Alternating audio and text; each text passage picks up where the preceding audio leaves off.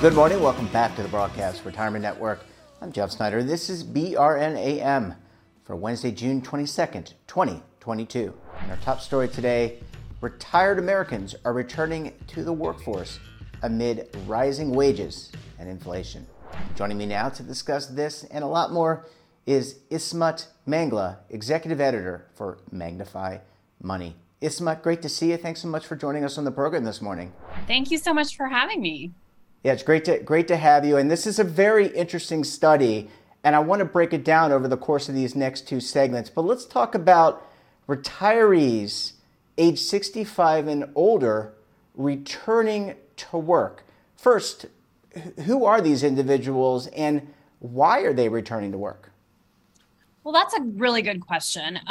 So what we did at Magnify Money was take a look at U.S. Census Bureau data from the Household Pulse survey that they do to sort of examine what the labor environment looks like for older Americans. And we're defining older Americans as ages 65 and up.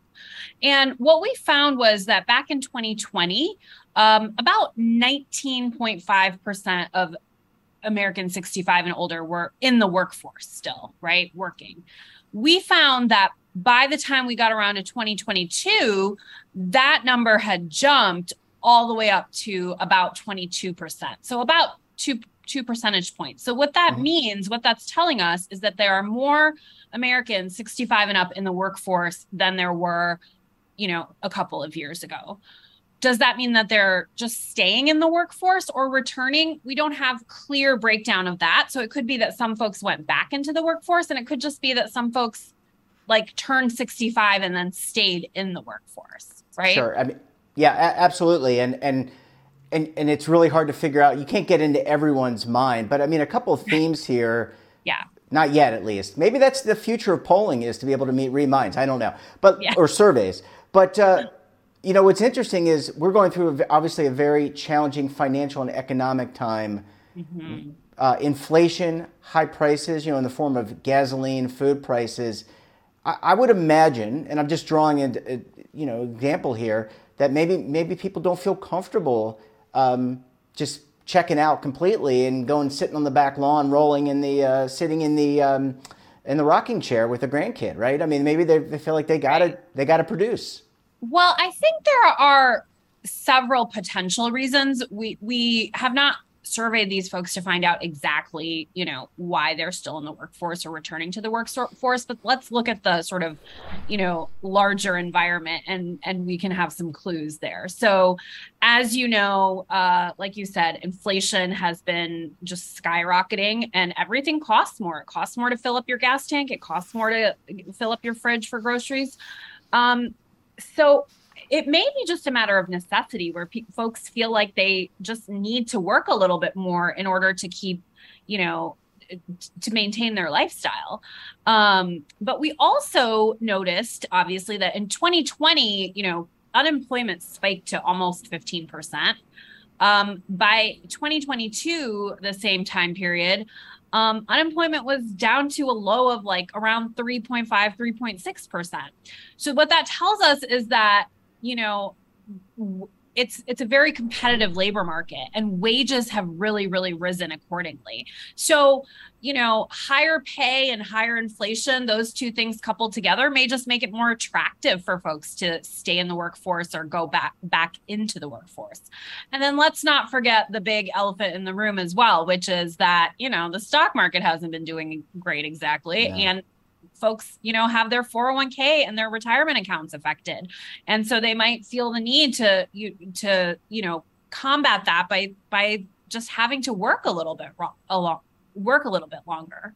Yeah, I agree with you on all fronts. And we don't know if these people are going back to their old jobs or if they're taking new jobs. One of the things about retirement, and I want to talk about retirement on the back end of the next commercial, after the commercial break. But I want to get your thoughts about this, and that people may be coming back. Maybe they have a lifelong passion to work for some type of not-for-profit, or they want to be they want to be a football coach, a high school football coach.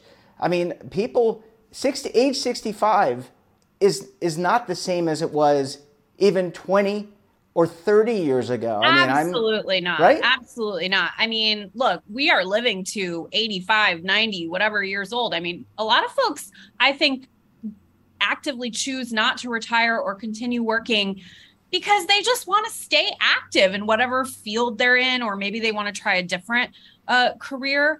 So, we've talked to people who've said that they don't want to just do just have like a relaxing retirement. They want to stay like mentally challenged. Not that you can't do that without working. Obviously you can, but some folks just like the idea of keeping up with their career. One thing that we did find was that the percentage of older workers who are employed by sort of private companies, nonprofits, family businesses, that percentage ticked slightly upward over the past 2 years. And then what was really interesting is that the percentage of 65 and up workers who were employed by the government fell significantly. So it was around 15% back in 2020, and now it's only about 10%. So, if you remember in the early days of the COVID-19 pandemic, employers really tried to entice a lot of older workers to retire in order to sort of trim their payroll costs. And I think the government workers were really no exception. Yeah. And they might not, I'm not sure why they're not in government jobs as much anymore, but that could be a factor that there was a lot of encouraged retirement.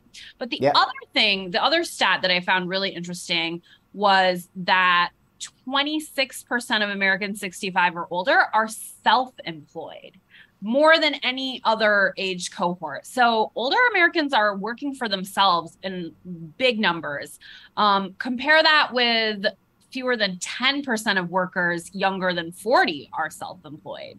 So that tells me maybe folks are going into business for themselves, or, finding another career where they're able to make money, but not have to answer to like a big corporation or the government. Yeah, I agree with you. And I mean, if you're going to do it and you have some money put away, whether it's in your 401k, it's probably a good time to do it when you're close to or at retirement. Ismat, I need to take a very quick break. When we come back, we'll talk about the definition of retirement, how it's changing, and also some tips if you're going to go back to work at age 65 or older. You're going to want to stay tuned right here on BRN AM.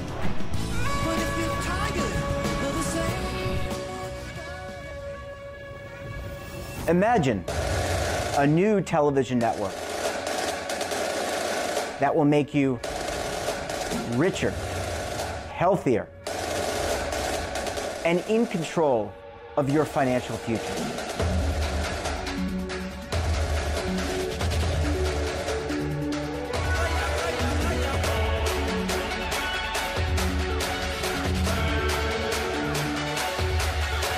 This network is for the policewoman in Nashville, Tennessee, the baker in Dubuque, Iowa, the teacher in Lexington, Kentucky. We want to make the idea of savings and retirement culturally relevant. But what do you see as a defining issue of the midterms, especially for the smaller businesses? I mean, they are the lifeblood of the American economy.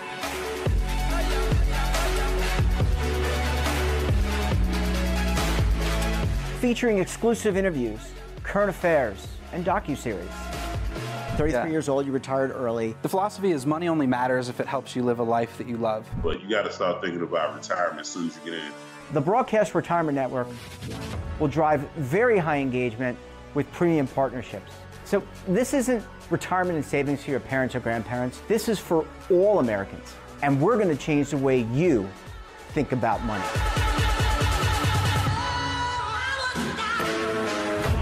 Welcome to the next frontier of retirement and savings. This is BRN, the Broadcast Retirement Network. Hopefully now you're interested in investing in stocks, which we at the Motley Fool believe is the single best way for folks like you and me to gain what could be truly life-changing wealth. That's why today we've got a special offer for new members. Since the service started, our average stock pick has returned over 600%, and that's over 4 times the return of the S&P 500. Don't regret not taking action right now. Just enter your email to get started. Welcome back. We're joined this morning by Ismat Mangla. She's executive editor for Magnify Money. Ismat, thanks so much for staying with us this morning. Yeah, this is a fun conversation. Yeah, this is a real good one, I think. And I want to kind of something that you hinted towards in some of your remarks is I think the definition, and maybe I said it maybe originally, the definition of retirement's changing. It's no longer age 65 and you just shut down and you live like 10 more years and you're done. How we think about retirement is very different from even 5 or 10 years ago. Absolutely. I mean, I think a lot of folks are finding retirement as an opportunity to have some kind of like hybrid work in retirement type of situation, right? Maybe they don't want to work full time, but a lot of folks want to continue working part time, or like we talked about earlier, launching that business or consulting, kind of opportunity or doing freelance work or something like that, where they're still participating in the workforce, but, in a different way. So absolutely, I think people can reimagine retirement to be sort of what they want it to be. Yeah. And I think, look, I work remotely. I think a lot of people work remotely, and that's great, but also being able to go into the office or the workplace and engage with people and also engage with different generations. I think it's great when, as a more mature person, I can talk to our younger generations and get some ideas from them. And vis-a-vis, they can get some ideas from me. So I think absolutely, I think that is a great part of this multi-generation workforce that we're seeing, multi-generational workforce that we're seeing. Absolutely. Look, people who have been in the workforce for a while can offer a lot of wisdom to newer, younger workers, right?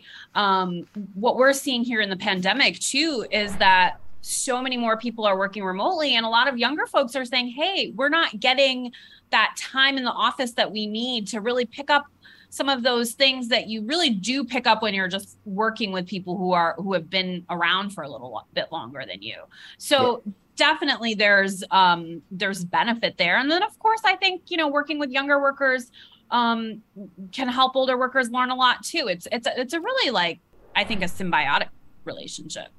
There is so much, that really is the intent of how generations learn from each other. We have this unique opportunity where we've got all these generations, from the boomers to my Gen X to Gen Z, Gen Y. That's a lot of information that can get passed back and forth. Imagine what we can do if we're all kind of working together. Last question, we've got a couple minutes left, but I want to give people some tips if you're thinking about reentering the workforce. And these could be tips for, hey, you quit your job, now you're coming back in, maybe in the last 6 to 12 months, but also, hey, it's been a couple of years since you've been in the workforce. What are some things people need to be thinking about if they're getting re-engaged in today's work environment? I think one of the biggest things folks should really do is kind of get up to speed on some of the sort of online tools that are just really the standard now for job searching, for job applications. So I think number one, get your LinkedIn profile into really good shape. And if you're not sure how to do that, like you said, enlist someone who you may know that is a little bit younger and has a profile and can kind of walk you through it, because so many employers are now looking and offering applications right through LinkedIn. And it's a really great way to network. So I think that's really important. And also you want to make sure that you have a resume and cover letter sort of online and ready to go and be able to apply for jobs online. And that'll really broaden your sort of potential pool of jobs. The other thing that I would suggest is trying to sort of, age discrimination is a real thing. Let's be real. But I think there are ways that older job seekers can sort of age-proof their resumes. For example, you probably don't need to list every single job that you've had since, you graduated from college. You can kind of give the most recent job experience on your resume. You can remove graduation dates, but then you can also highlight those things that you've gotten because you've been in the workforce for a while. You can market your sort of mentoring skills when you're applying and interviewing for new jobs. So there's a lot you can do to make your resume sort of more attractive, to employers, because a lot of employers are just screening these, right? Like even like with algorithms. So you want to kind of understand what they're looking for when they're looking at resumes. The other thing I would say is that it's never too late in your career to learn new skills or pursue, a slightly different industry. There's a lot of jobs that you can find that sort of may appeal to older workers who want to work on a part-time schedule, perhaps, where you could possibly get a certification for. But also just, the internet makes it possible to learn so many new skills. So I would say look at sites like LinkedIn that offer things like LinkedIn Learning, or other courses online that might help you polish up some skills to bring that you can sort of couple with your previous experience and, kind of get into a new lane, so to speak. Yeah, really, really great tips. And I'm with you 100% on that. You got to know how to get your resume to the right people to make that decision. Get past those algorithms that do some filtering. Well, we're going to have to leave it there. Isma, great to talk to you. Thanks so much for joining us. And we look forward to having you back on the program again very soon. Thanks so much. It's been really fun. Thanks. That wraps up this episode of BRN AM. Have a topic of interest, somebody you think we should talk to? Drop us a line. And don't forget, for all the latest security news and lifestyle, wellness, finance, tech, so much more, all in one place, check out today's edition of our daily newsletter, The Morning Pulse. Want to search our archives, check out our latest content? Well, visit our website. That's www.broadcastretirementnetwork.com. And, of course, our streaming partners. We're back again tomorrow for another edition of BRN AM. Until then, I'm Jeff Snyder. Stay safe, keep on saving, and don't forget, roll with the changes.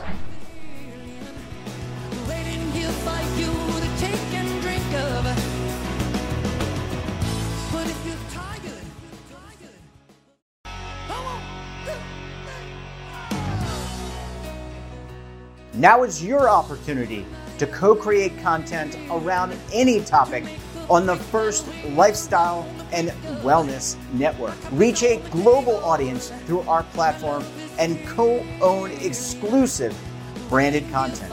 All of our programs are available on demand and also as audio-only podcasts, so you can take us on the go. Broadcast Retirement Network, available anytime, anywhere, and on any device. Are you being audited and do you owe the IRS $10,000 or more in back taxes? Is the IRS threatening to take more of your money? Don't fight the IRS alone. The Tax Doctor is here to help you negotiate your tax bill and reduce your stress. The IRS can freeze your assets and seize your bank accounts, but you can stop these IRS actions. The Tax Doctor will work with you using our years of experience to represent your case to help you get the best resolution under the IRS guidelines. Help is here to deal with the IRS to reduce your stress. We've handled thousands of cases, so we know what we're doing. If you owe $10,000 or more in back taxes, do not call the IRS alone. Call a Tax Doctor now for a tax emergency analysis. Call 800-224-6439.